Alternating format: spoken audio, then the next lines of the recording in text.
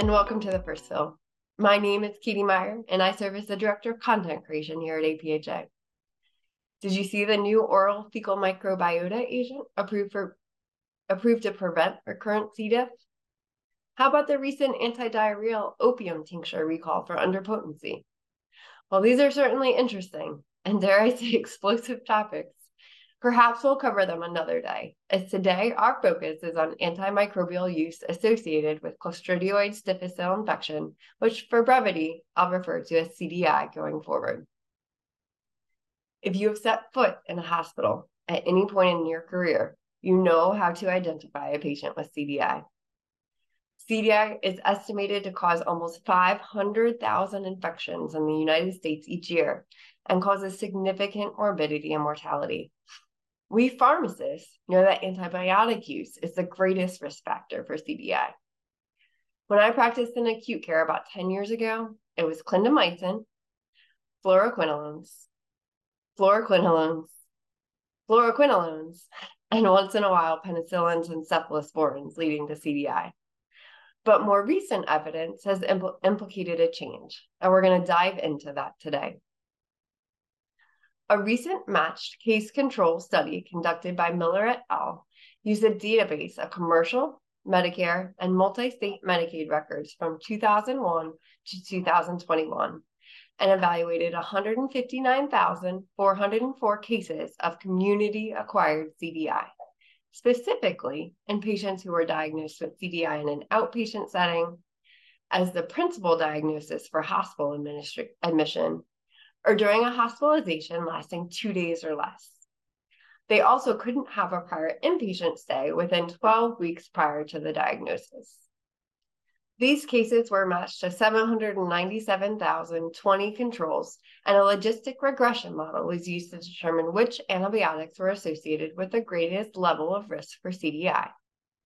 The study found that clindamycin was associated with the greatest level of risk, followed by later generation cephalosporins such as cefixime, cefdinir, cefuroxime, and cefputixime.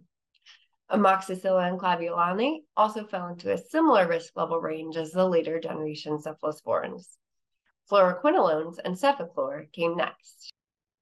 Another study recently published in the American Journal of Infection Control evaluated 156,107 patients hospitalized at a Veterans Affairs hospital diagnosed with community-acquired pneumonia.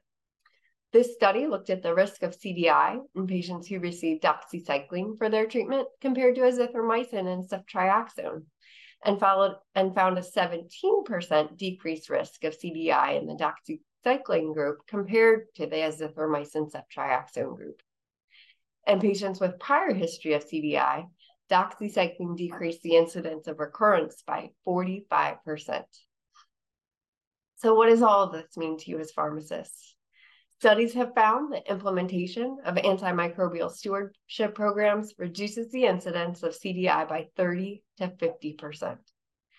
Pharmacists play a critical role in antimicrobial stewardship efforts to promote optimal use of antimicrobial agents, reduce the risk of transmission of CDI, and provide education to healthcare professionals, patients, and the public. Even if you aren't at a practice site that has a formal antibiotic stewardship program, you can still ensure that patients are receiving the right drug at the right dose for the right duration. Be on the lookout for excessive use of clindamycin, third-generation cephalosporins in the community setting without appropriate stop dates, and patients with CAP and a history of CDI. If there are no other contraindications to doxycycline, a 45% reduction in risk of CDI is certainly hard to argue with. Well, that's all I have for today.